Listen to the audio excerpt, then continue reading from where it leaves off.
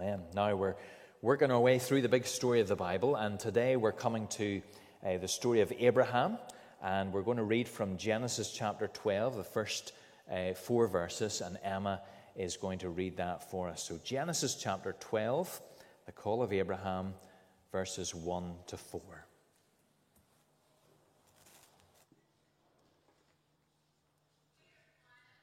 Now the word of the Lord said to Abram, "Go from your country and your kindred and your father's house to the land that I will show you. And I will make of you a great nation, and I will bless you and make your name great so that you will be a blessing. I will bless those who bless you, and him who dishonors you I will curse. And in you all the families of the earth shall be blessed." So Abram went, as the Lord had told him, and Lot went with him. Abram was 75 years old when he departed from Haran. Well, we are going to think a little bit together about Abraham. We're going to be looking at Genesis 12. We're going to be looking a little at Genesis 15 as well. So much that we could say, of course, about Abraham, but those are the couple of passages that we're going to be thinking of. I don't know how your summer holiday plans are going this year, but different from everybody else's. Or every other year that we've been doing it. But one of the things I used to love to do whenever you could go to somewhere new was go into an area and you would look up TripAdvisor, and TripAdvisor would say there'd be an article, 10 things to do, 10 things to see in Edinburgh or in Killarney or wherever you were. And the idea was that if you did those 10 things, if you saw those 10 sites or did those 10 activities, then you would have a bit of an overview of the area. There would be more to see, there'd be more to do, but at least you would have seen the highlights. You'd have done Edinburgh Castle, you'd have walked the Royal Mile, you'd have seen Holyrood Palace and all the rest of it. And that's the idea that's really going on with this little series that we have through the summer, The King, the Snake, and the Promise. What we're doing is we're taking the 10 highlights of the Bible that will give us a sense of what the Bible's all about and what God is doing. And it's not to say that there's not more to see and more to experience. Of course there is. But through these sort of 10 major landmarks, as it were, we've got a grasp of what God is doing.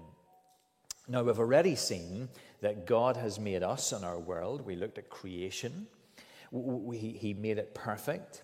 And his first parents, remember we've been using that little scheme, our first parents were very much his people in his place in the garden, and they enjoyed God's rule and blessing. That's a little description of what the kingdom of God is. God's people in God's place under God's rule and blessing. And then we saw last time, Genesis 3, that things went dreadfully wrong in the fall.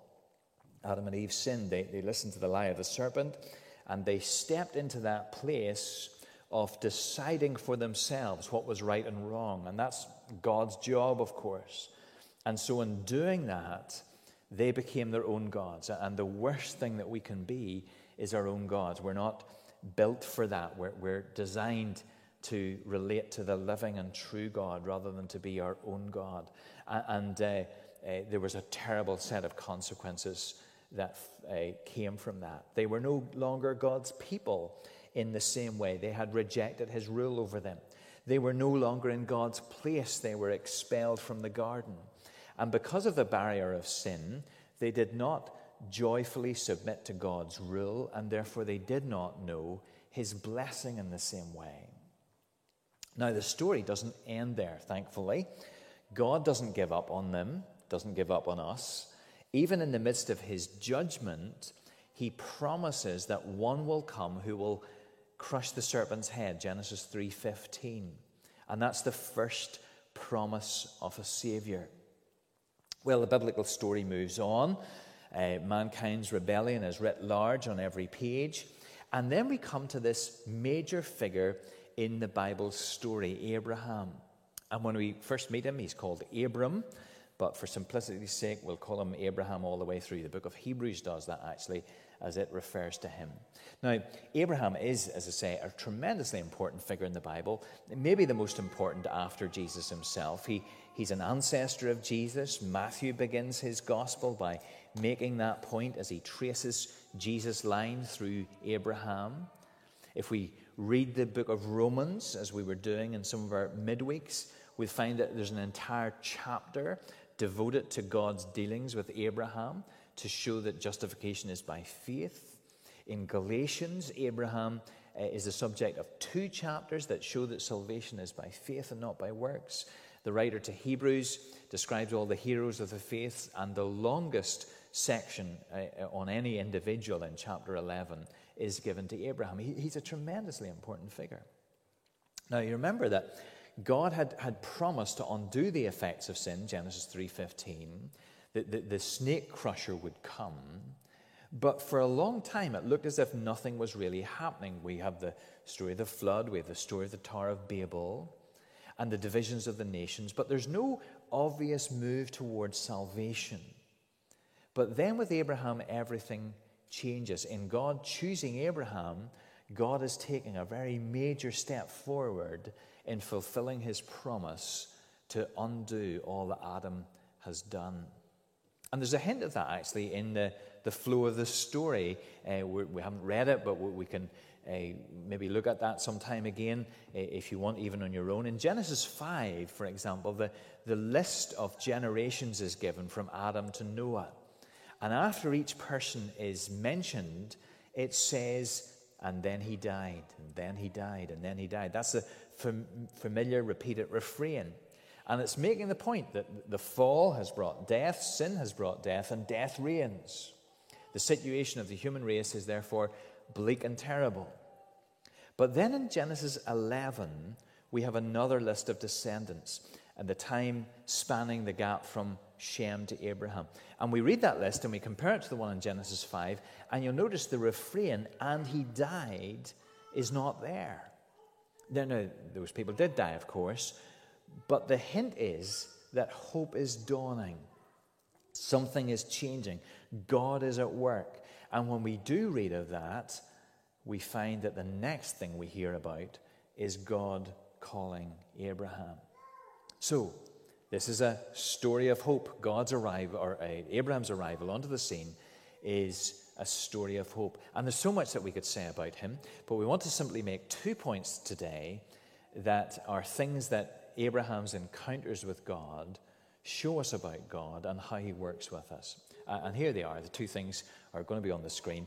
First of all, God's call shows that he is the author of salvation. And then secondly, God's covenant shows he is the guarantor of our salvation.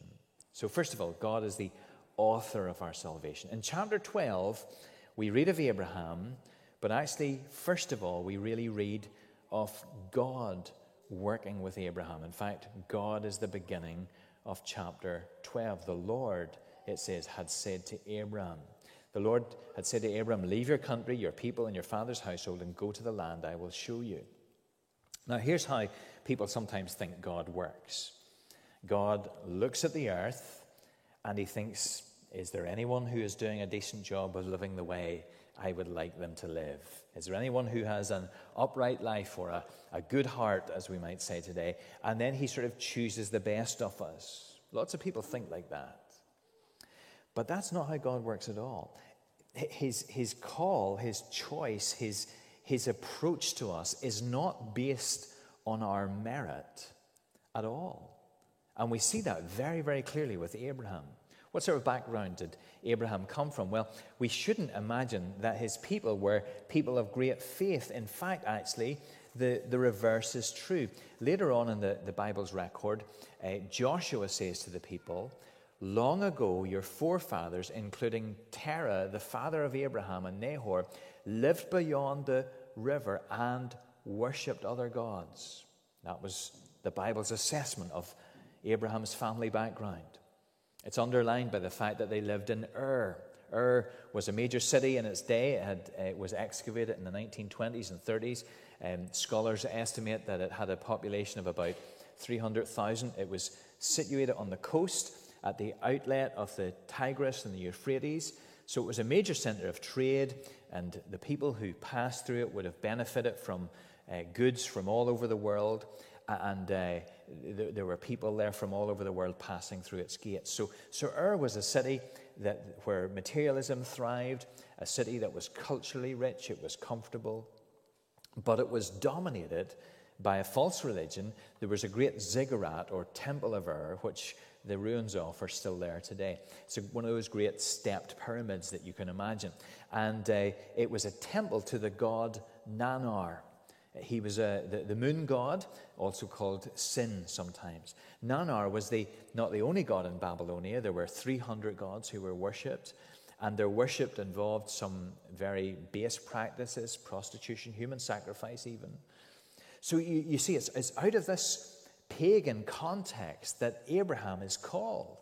In fact, Jewish tradition, we can't really stand over this, but Jewish tradition says that his father Terah was a trader in idols. So you can imagine that this is the sort of background he comes from. So it's clear that Abraham comes out of this challenging background. There's no godly background for Abraham. Abraham lived in a place where his life was dominated by pagan gods from the cradle to the grave. And humanly speaking, there was no indication that he was going to turn into the man that he did. So God does not look down and go, there's Abraham living the right way. I'm going to work with him. In fact, God makes this point in Isaiah 51 whenever he says to his people, look to the rock from which you were cut and to the quarry from which you were hewn. Look to Abraham, your father, and to Sarah, who gave you birth. In other words, think of the unlikely beginnings that you had as my people. We almost might sort of paraphrase it by saying, what are the chances of things turning out the way that they did?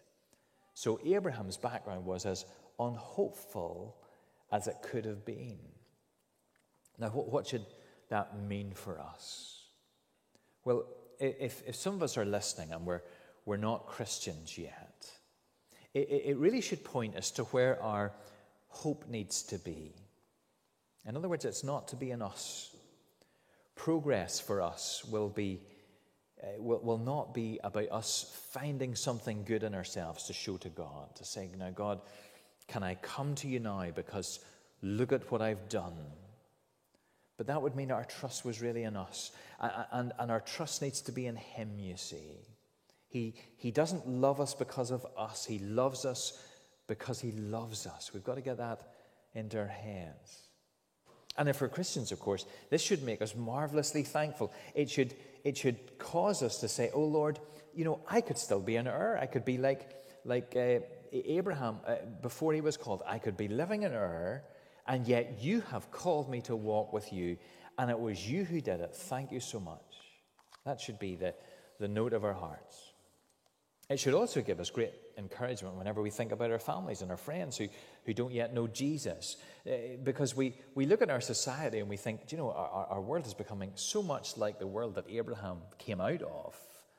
An unpromising background. And yet we see here that this unpromising background is no barrier to the grace of God. If God can reach in and put his hand upon Abraham, well, then he can do that with somebody that we know. Somebody that we care for, somebody that we're praying for, should encourage us. So that's the first thing. God's call with Abraham shows us that he is the author of our salvation. So sometimes people will ask us, so how did you become a Christian?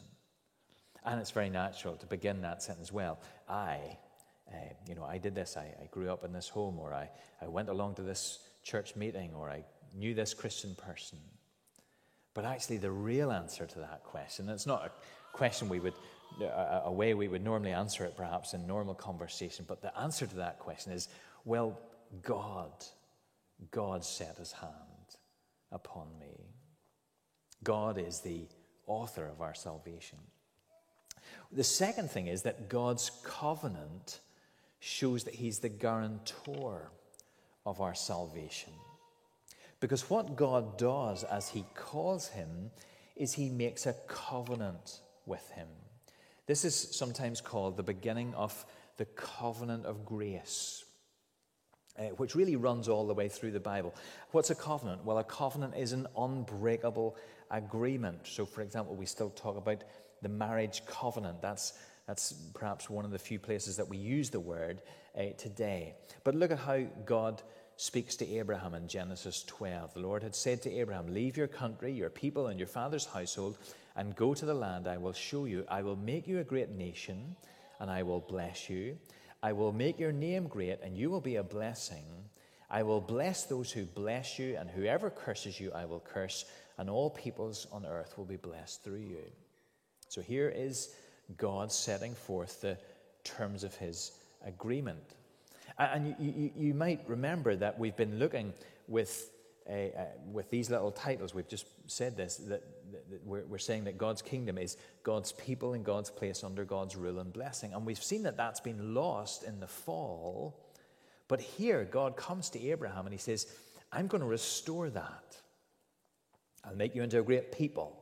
So God's going to have a people of his own. He promises a land. "Go to the land I will show you." So God's people are going to be in God's place. And he promises blessing. "I will bless you." See, God's people in God's place under God's rule and blessing. This is about the putting right of everything that Adam had lost. And in many ways, the whole of the rest of the Bible, right to Revelation, is the outworking of this. John Stott says the rest of the Bible is the outworking of these promises.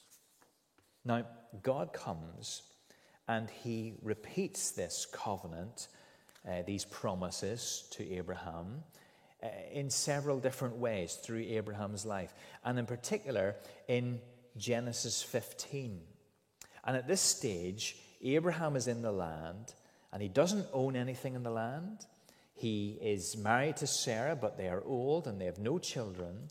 So the promise of a land which they don't own, the promise of descendants which they don't have, seems pretty ambitious. And in chapter 15, verse 8, it says that Abraham asked, "O sovereign Lord, how can I know that I shall gain possession of it?" Now, you think of what Abraham's doing. That looks as if Abraham is questioning God. "How do I know that you're telling me the truth, God?"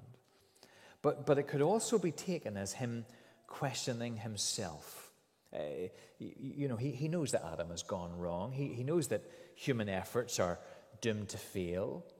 So maybe he's saying to God, now, Lord, in the light of what you and I both know, that human beings like me, Lord, are incredibly fickle and frail, how can we be sure that this is going to happen? And God takes him through the most unusual ritual as he promises this covenant. We're going to read that just now. So it's Genesis chapter 15 and verses 9 to 21. So you see verse 8 says, "O sovereign Lord, how can I know that I shall gain possession of it?" And then verse 9, "So the Lord said to him, Bring me a heifer, a goat, and a ram, each 3 years old, along with a dove and a young pigeon." Abraham brought all these to him, cut them in two, and arranged the halves opposite each other. The birds, however, he did not cut in half. Then birds of prey came down on the carcasses, but Abraham drove them away. As the sun was setting, Abraham fell into a deep sleep, and a thick and dreadful darkness came over him. Then the Lord said to him, "Know for certain that your descendants will be strangers in a country not their own, and they will be enslaved and ill-treated 400 years. But I will punish the nation they serve as slaves, and afterwards they will come out with great possessions. You, however, will go to your fathers in peace and be buried at a good old age. In the 4th generation, your descendants will come back here, for the sins of the Amorites have not yet reached its full measure." When the sun had set and darkness had fallen, a smoking brazier with a blazing torch appeared and passed between the pieces. On that day, the Lord made a covenant with Abram and said, "To your descendants I will give this land, from the river of Egypt to the great river, to the Euphrates, the land of the Kenites, the Kenizzites, the Cadmonites, the Hittites, the Perizzites, the Rephaites, the Amorites, the Canaanites, the Girgashites, and the Jebusites. Amen. Now, so you see what's happened. Well, you've heard what's happened, but I'm sure it's a strange picture in your mind. Abraham slaughters a number of animals. He cuts some of them in two, apart from the smaller birds. And this takes most of the day. And as the evening comes, Abraham sleeps. This thick darkness comes upon him, and God speaks to him. And God tells him that his descendants will most certainly inherit the land. So Abraham, you remember, said, how will we know that this will take place? And God says they will certainly inhabit the land. First they will be enslaved by a foreign land, which we know is Egypt. That's the whole story of the Exodus. And they'll come out with great possessions. They'll inherit the land. And the reason for the delay is that the inhabitants of the land are not yet ready for judgment, but that day will come. And then this remarkable thing happens. This smoking brazier or a fire pot with a burning torch, they're visible signs of God. And they pass between the severed animals. Now that seems like the most odd thing in the world to us. But actually for Abraham, the point would have been pretty clear. Because the way that a high-level agreement or covenant in those days was made was this way. Literally, people spoke about cutting a covenant. So if two kings were going to make a treaty, if you were renegotiating the Northern Ireland Protocol way back here, this is what would have happened. It might have worked better than what we've got at the moment, but never mind about that. So if two kings were going to make a treaty, they would do this, and they would both pass between the severed animals. And it was a symbol of their seriousness, because what they were saying is, if I break my word, may I become like these animals. May I be cut in two. May my life be forfeit, in other words. May I suffer the curse of this covenant if I break it. And so whenever we conduct a marriage, we don't just have a couple saying words to show that they are entering into an agreement. We have them do certain things that symbolize it. So they hold hands, they exchange rings. Well, this was, you see, God not only saying things, he was declaring his promise with a visual aid. And it was the most serious thing in the world. And it could be trusted, you see. That's what God was doing. Now, the interesting thing is, you see, that if two kings were making this agreement, well, then both kings would pass through the animals. In other words, they were saying, I live up to my side, you live up to your side. I'll do my bit, you'll do your bit. But you notice, in this case, Abraham, well, what's he doing? He's paralyzed. He's got this deep sleep over him. He's this deep darkness over him. He's doing nothing. It's God who's doing it. And why is that? Because God and God alone is taking the responsibility for this agreement. He's saying the outworking of this promise, the outworking of this covenant, lies entirely with me. It doesn't depend upon you, Abraham. It depends upon me. You wouldn't be able to keep it, but I will. You won't be able to do your bit, but I will do all that is necessary. I am utterly faithful to my word. You see, God's promise to bless and to save is utterly dependent upon him. It doesn't depend upon us. Isn't that good news?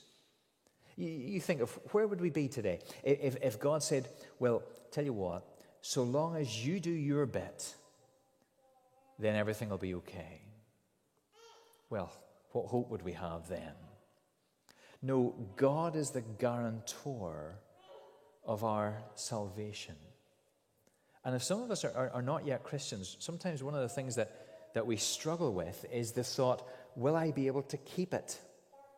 I've heard people say that quite often. Well, actually, God is saying, I'll keep it. And that's what we need to rely on, that he will keep us. Now, there's an amazing truth here that as the Bible story unfolds, we will fully understand. And that is, in order to bless us, in order to make a people for himself who are by nature covenant breakers, God does endure the curse of the covenant. God passed between those severed animals, and not only did he say, may I be torn in two, as it were, if I'm not faithful to my word, but really he was saying, I will be torn in two because you will not be faithful. You will not measure up. Your descendants will not measure up. And so someone will have to endure the curse of the covenant. But you know what? I will take that too. Not only will I make a covenant with you, but I'll pay the price of its breaking. And then all those years later, Jesus would hang on a cross, and while he would not be cut in two, his blood would be spilled so that those who did not measure up would be made right. So do you see how determined God is to bless us? He sets his hand upon Abraham in order to form a people for himself. He makes Abraham righteous by faith, and he's so determined to bless and to have a people for himself that he will allow the curse of disobedience to fall on Christ and not on us. So, creation, God has made us. Fall, we have rejected him as creator and king. And now we see that God is at work to undo that and to bring his people to his place under his rule and blessing. Do you know that's what we see about our God? That he's at work, that he's building a people for himself. So draw near to him and be at peace. Let's take a moment to pray together. We'll ask God to help us, and then we'll remember the needs of some others and other situations at the same time. Let's pray together. Lord, we want to pray that you will help us to trust you. We want to thank you for the fact that though we are fickle and unclear about our intentions at times, we thank you that you are the God who is always faithful and who willingly enters into this covenant with us and even takes the consequences of our unfaithfulness. Lord, we are grateful, and we pray that you will help us to respond in faith, to trust you, to walk with you, to live with you. Lord, we want to come and pray for some of those situations around the world today that we know need your touch and your intervention. Lord, we remember South Africa with all of the unrest and riots there. Some perhaps have connections into that part of the world. And we pray, Lord, that you will bring some measure of stability, some measure of good and upright governance in that land. And Lord, we pray that you'll protect your people in the midst. Lord, we think of Germany and those surrounding areas that have been so dreadfully affected by flooding this week, and we realize it's just devastating for those people. And Lord, for many who have lost loved ones, Lord, we cry to you that you will help there, that you'll bring practical help to those who need it. Lord, too, we pray that in this prosperous part of the world, you'll be reminding us all that our power is little, that our lives are fragile, that you are great. We pray for our own land, Lord. We pray for those who rule over us and ask that as they make decisions about these next weeks, that you give them great help. Lord, we find ourselves again facing so much uncertainty, and you know, Lord, that we want to see freedoms restored. We want to see the vulnerable protected. We want to see hospitals getting on with the jobs of doing scheduled operations and helping those in need. And we do not know how all of these things fit together. So, Lord, we pray that you'll help. And we pray for those, Lord, who are in need We pray for those who've been bereaved and those who are ill, those who are in hospital, those who are troubled. Lord, for all of us, as we need you, grant us your mercy. And we pray humbly in Jesus' name and for his sake. Amen. Now, our boys and girls, hopefully, are coming down the stairs as we speak. So we'll have a musical interlude, Karen. Here they are. No, that's Stephen. There we are. We're just about to let's talk among yourselves for a moment, and we'll get them back.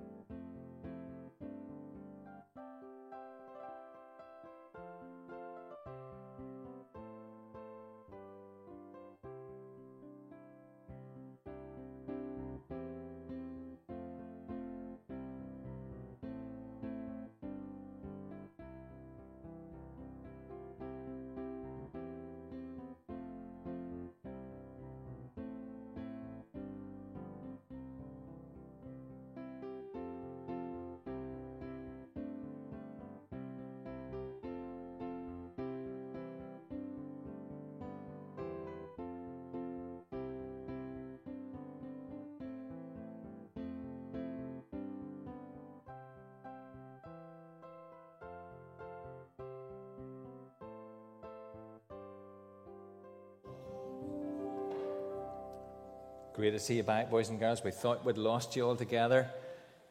Glad you're back, because your picnic will be getting cold. And, well, Katrina, what did you learn today?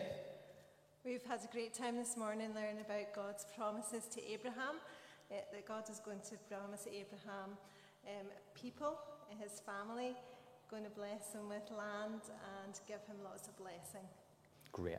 Well, look, let's say a short prayer just to thank God for what we've learned today. Thank you, Lord, that you worked in Abraham's life all those years ago, and your promises to him are still working out today.